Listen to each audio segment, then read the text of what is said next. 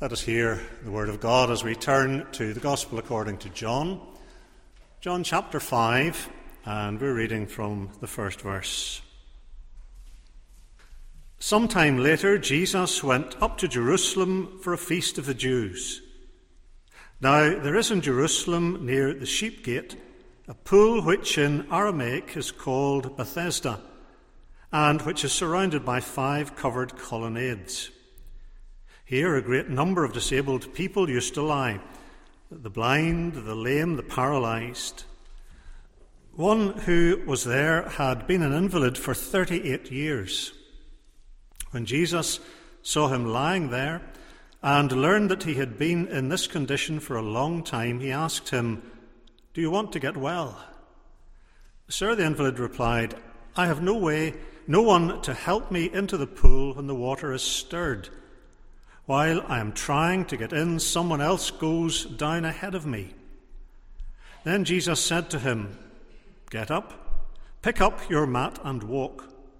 At once the man was cured. He picked up his mat and walked. The day in which this took place was a Sabbath. And so the Jews said to the man who had been healed, "It is the Sabbath. The law forbids you to carry your mat."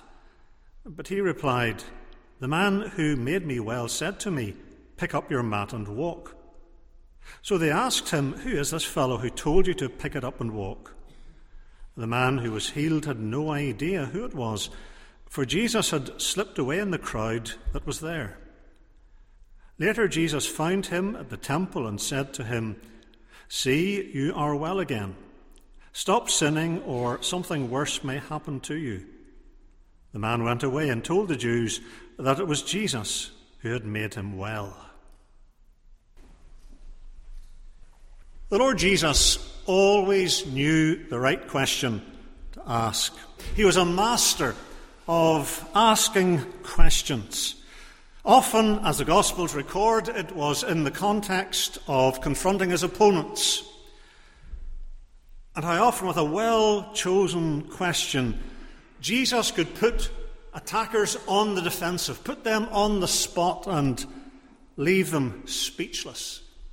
How often we read the Saviour's encounters with the scribes and Pharisees and the Sadducees, and we think, I wish I could think of questions like that to answer objectors to the gospel.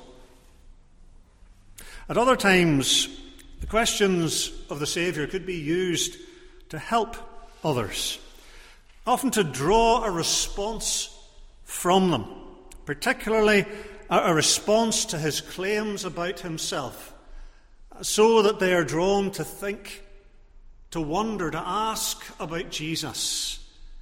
And again, he was a master of using questions in that way. Occasionally, Jesus' questions can surprise us. Sometimes, perhaps, we wonder, why is he asking that? It may be on occasion that the answer seems obvious. It may seem almost an unnecessary question or a foolish one. Why is Jesus asking that? And yet the Saviour always has a good reason for asking his questions. They are never foolish. They are never out of place. And I want to think this evening of the question that he put to the invalid, to the paralysed man in John chapter 5. It's in verse 6, particularly the question that we're thinking about. I want to consider that whole passage this evening, John 5, from verse 1 through to verse 15. Do you want to get well? Do you want to get well? I really think, what a question to ask a man in that situation. Well, as we look at the question and look at the wider context of the passage, we want to think first of the question. Notice the situation. A little bit of background will help us. We're told about a pool called Bethesda, and a place filled with the desperate, isn't it? You read the account that we have there. Here are the blind, the lame, the paralysed, People with all kinds of illnesses, disabilities, and those for whom human help is of no avail. These are people really beyond human help. You may be puzzled as you read the passage when you notice that verse 4, well, the end of verse 3 and verse 4 are, certainly in the NIV and in other modern versions, they're in the margin or the foot of the page. And you think, what's going on here? Is a bit of God's word being lost? What's happening here? Well, verse 4 is missing from the best early manuscripts of John's Gospel. How they came to be included is an interesting question. We needn't spend time on it this evening. It's possible that a scribe, as he was transcribing the Gospel, scribbled a note in the margin about this account of why the pool of Bethesda was thought of as a healing place, the angel coming to stir the waters and so forth. And in time, that note in the margin came to be included in the main text of the Gospel. That is certainly a possibility. We can't be absolutely sure. But the verse has this account of the angel stirring the waters, and the first person to enter was healed. Now, is that a part of the Scriptures? Is it fact, or is it a reflection of popular belief about what happened in the pool? There were certainly certain conditions in the waters in the pool where they would become agitated from time to time. We can't be sure. The interesting thing is, when Jesus deals with this man personally, he doesn't discuss the pool or the angel, the healing, or anything else. So, in a sense, whatever conclusion we come to about verse 4, it's not germane to the point that this record is making. So we can, I think, safely set it to one side. The Bible, I don't think, gives us a clear verdict on what was happening at the pool, and certainly Jesus deals with this man in a completely different way. And that's what is significant. There are all these people at the pool, all kinds of serious conditions. Interesting that Jesus focuses on a particular individual, an invalid for 38 years, we're told. We don't know the background, we don't know his circumstances. Was he brought there every day by friends? Did they just bring him when there was a likelihood of the waters being stirred? Was that something regular enough to plan to be there? We simply don't know. But for 38 years, it would seem, he's been brought there in the hope of healing. And for 38 years, he's been disappointed. Think of his plight. He tells Jesus in verse 7, I've nobody to help me into the pool. He can't help himself. That's clear. He can do nothing to help himself. What would his state of mind be? Although we're not told, I don't think it's too difficult for us, at least, to make an intelligent guess as to his state of mind. Here may well be a man who was depressed and downcast all those years of disappointment. Is he on the brink of despair after all those years, or does he still somehow manage to hope that it might happen for him? Might it be, after all those frustrating years, he's bitter, he's angry?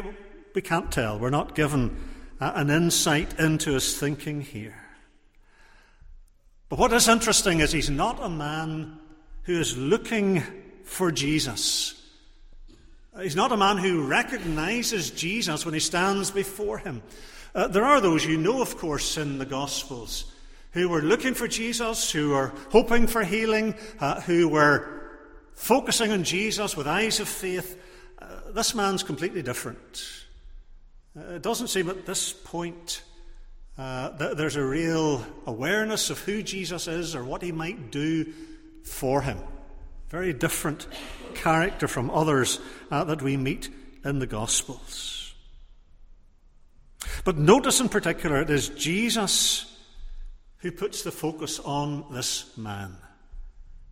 He could have dealt with anybody else there at Bethesda, but it's this man that the Saviour chooses to deal with him rather than any of the others, because there's a great number, we're told, of disabled people.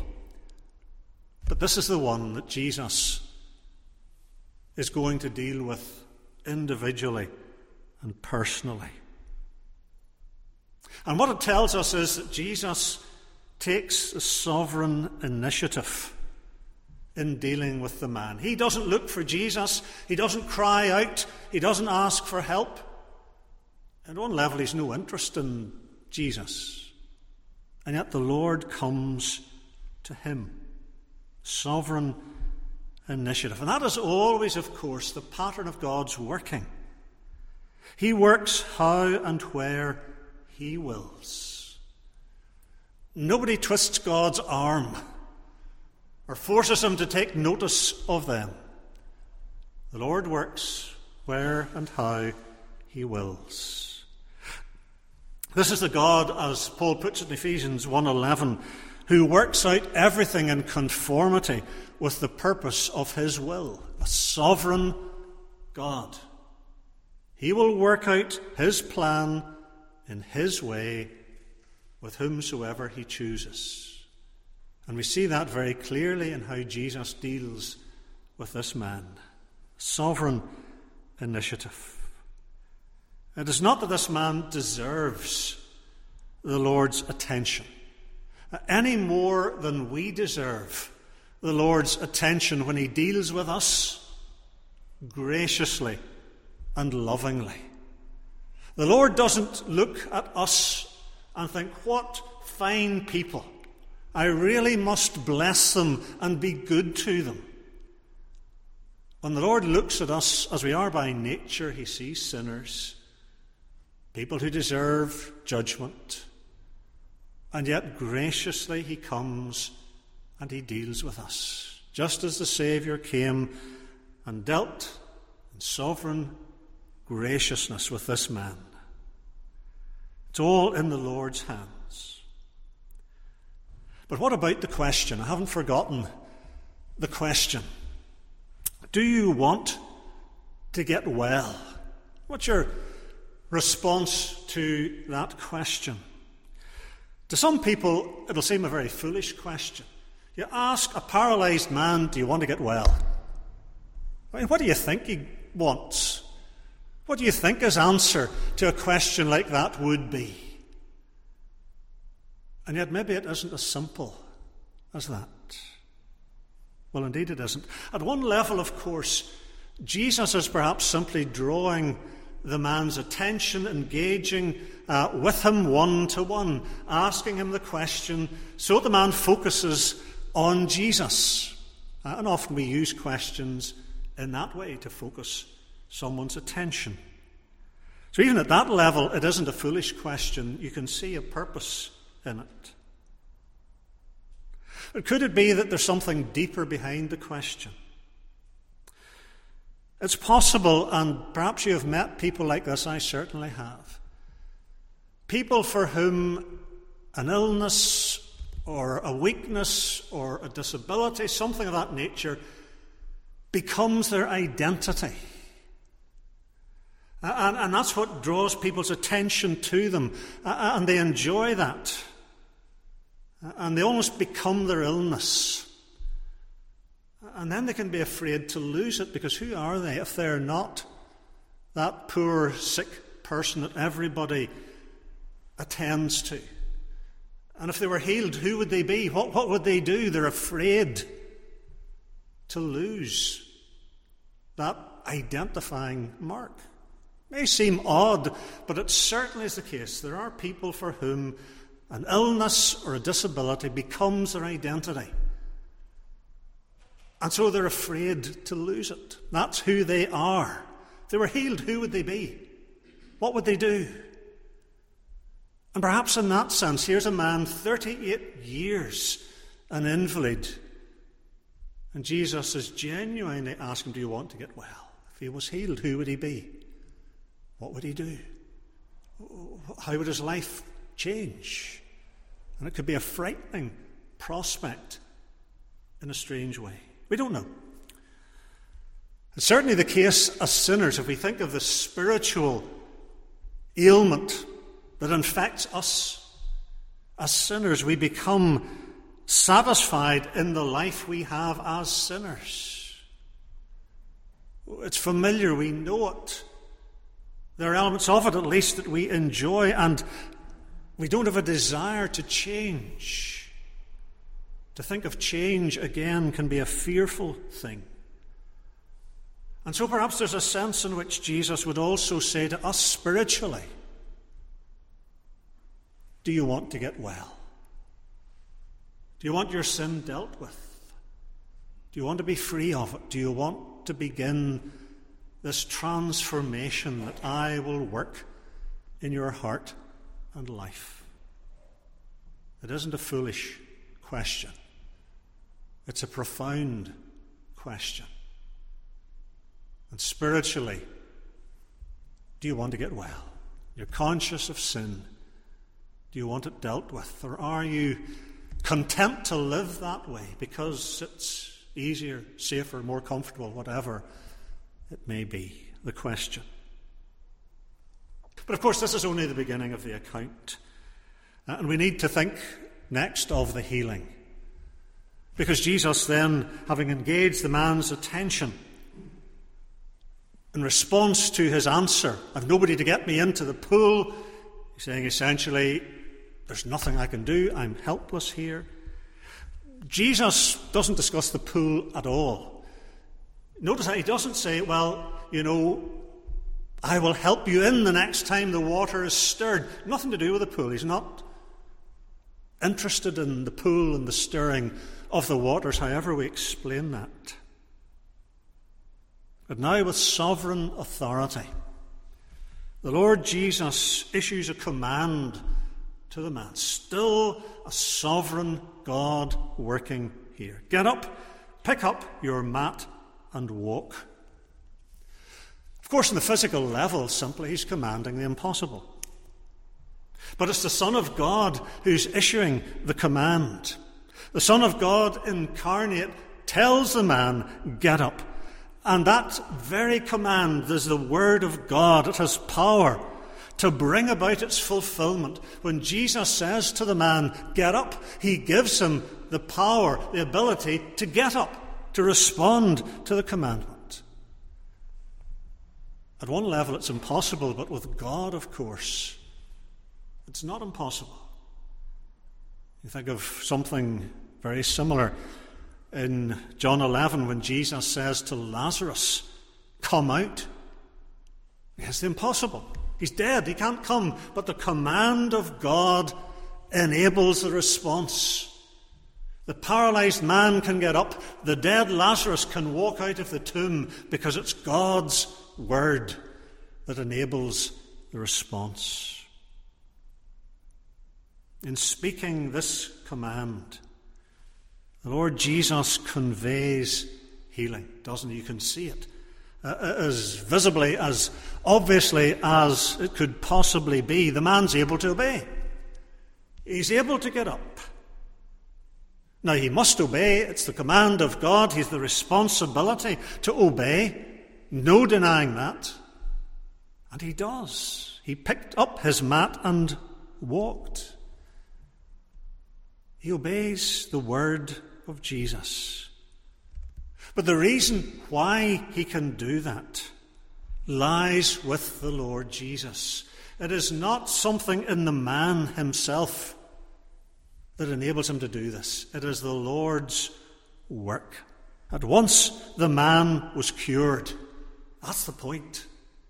It's Jesus at work. And instantly and completely the man is healed. The healing is God's work. And the miracle is a powerful testimony to the identity of Jesus. Who is this man who says, get up? Now in John's Gospel, not in this chapter, but in other places in John's Gospel, we find the word signs. used to refer to Jesus' miracles. They are signs. And this is a sign. Now, what's a sign? A sign points away from itself to something else, or to someone else. And the miracles of Jesus as signs point away from the spectacular event to the one who performs it, to Jesus. What we have here is an indication of who Jesus is. We have a powerful demonstration in the healing of this man that Jesus is truly God. And he is the one who transforms lives. Not just physically, as he does at this point with this man, but also spiritually. We have a picture of the power of the Lord Jesus Christ to transform. He transforms the life of this paralyzed man. And we have a picture, we have a sign of how he's able to transform sinful men and women at the deepest level spiritually.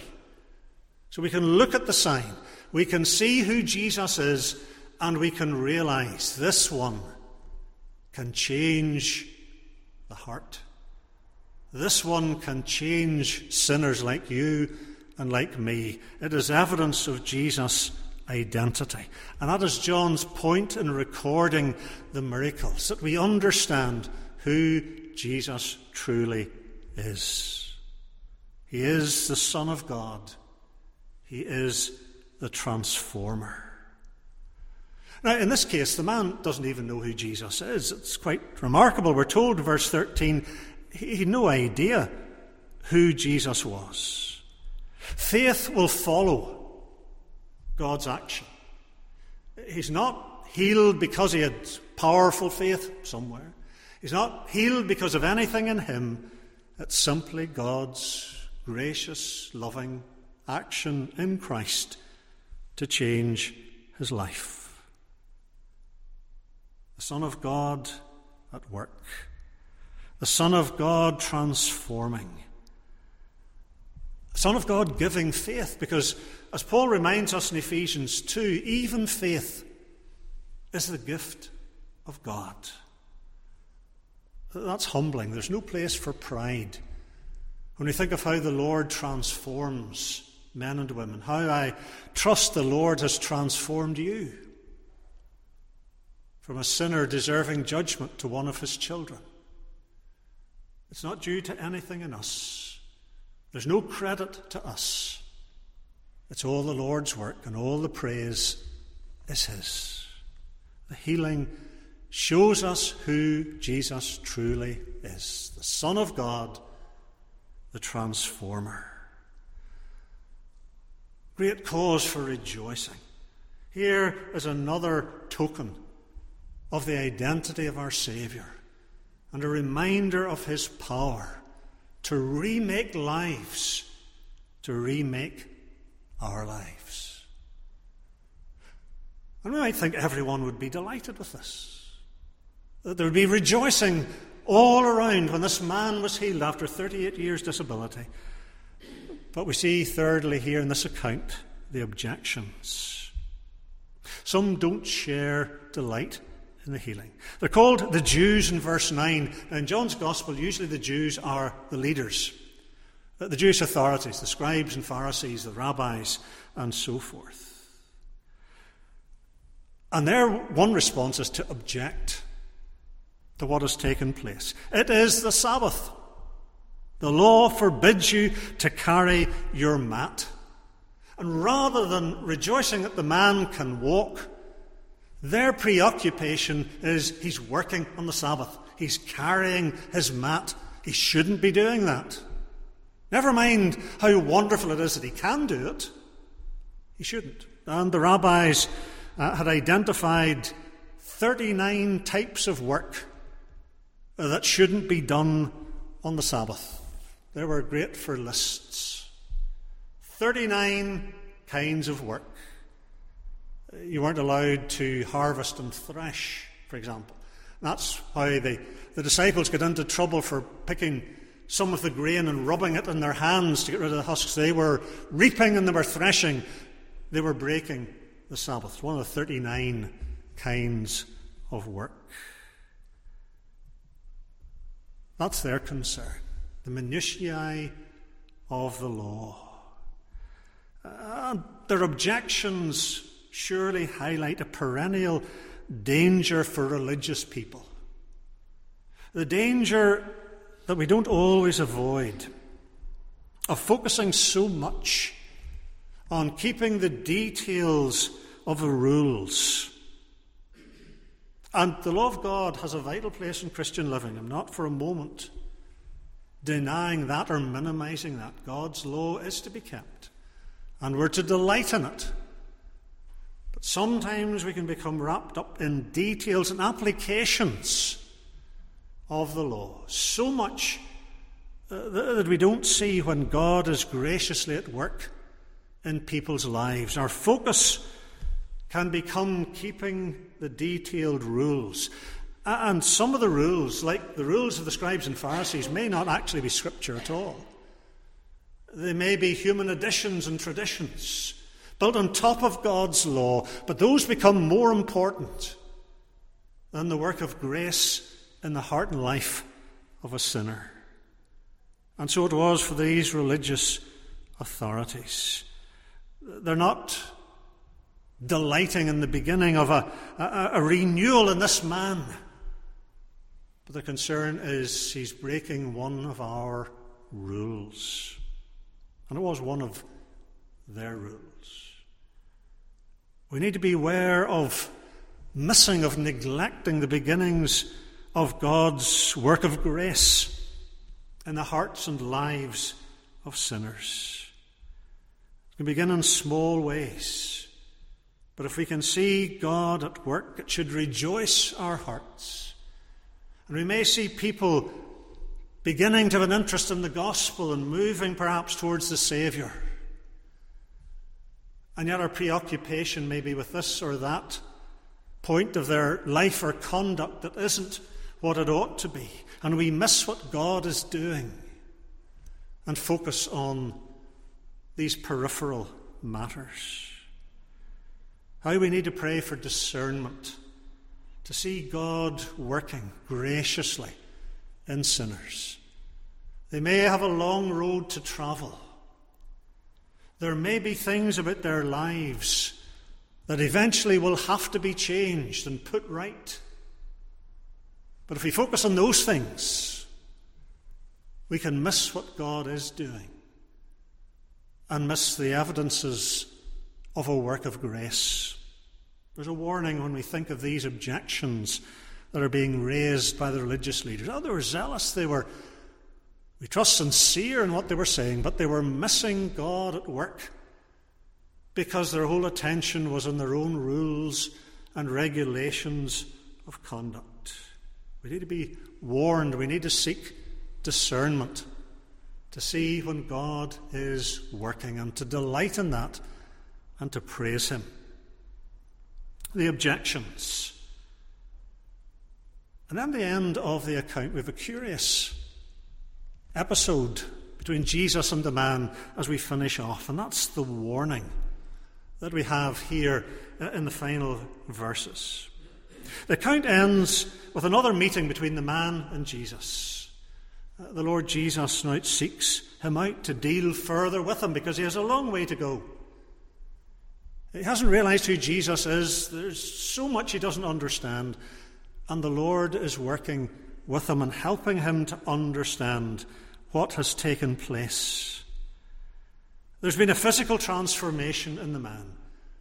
The Lord Jesus now is beginning the work of spiritual transformation. Stop sinning. I might not have expected that. Stop sinning. It reminds us that there is in the Bible the awareness that sometimes, and it is sometimes, not always, sometimes, a connection between sin and sickness. Now, the Bible does not say that if you're sick, you must have sinned. Think of Job. Think of what he went through, an innocent, godly man. But that doesn't take away from the fact that sometimes in the providence of God, Sin and sickness are connected. There is that possibility. And it seems that this is the case for this man. The warning of Jesus to him, stop sinning, lest something worse may happen. Is he thinking particularly of the eternal consequences of sin at the last day? It may be. That may be the something worse that Jesus is warning him about. Not merely physical ailment, but the final accounting judgment in the presence of God. The warning is given. Physical healing isn't enough. Never is. He needs spiritual transformation. He needs salvation. The physical healing will be temporary. Eventually that body would die, no matter how fit and well it was at that point. Spiritual transformation is essential. And spiritual transformation is possible by the grace of God. We're not told directly what the man's response was. I think because this account is included in the gospel, we would be right to take from it that the man did respond to Jesus' warning, that he did come to recognize the Saviour, not just as someone who could heal his body, but someone who could save him, body and soul. Remember, we thought this morning of how salvation includes body and soul, both of them. And I think, since the account's recorded here, that is a proper conclusion. The man takes the warning, he understands, he recognizes Jesus, and he does come to experience the spiritual transformation as well as the physical. We see Jesus at the heart of this account. We see Jesus as the Son of God incarnate. We see Jesus as the one with sovereign authority to heal the body and to save sinners. This miracle is a sign of who he is and what he can do. What he could do for this man 2,000 years ago, what he can do for us today, because he's the same almighty Saviour. If you've experienced that transformation, if it is underway in your heart and life by God's grace, then praise the Lord. Thank him for what he has begun to do and what he will continue to do until you're in heaven. And if it should be that this evening you don't know Christ and you're not trusting in him, here's an account of who he is, the Son of God, the transformer, who can change your life, who can transform you from a sinner under God's wrath to being a child of God, destined for glory. We see a great Saviour here, a gracious and a sovereign Saviour. And all the praise and all the glory in our transformation is due to him. He makes new. May he make each of us new by grace, by his power and his love.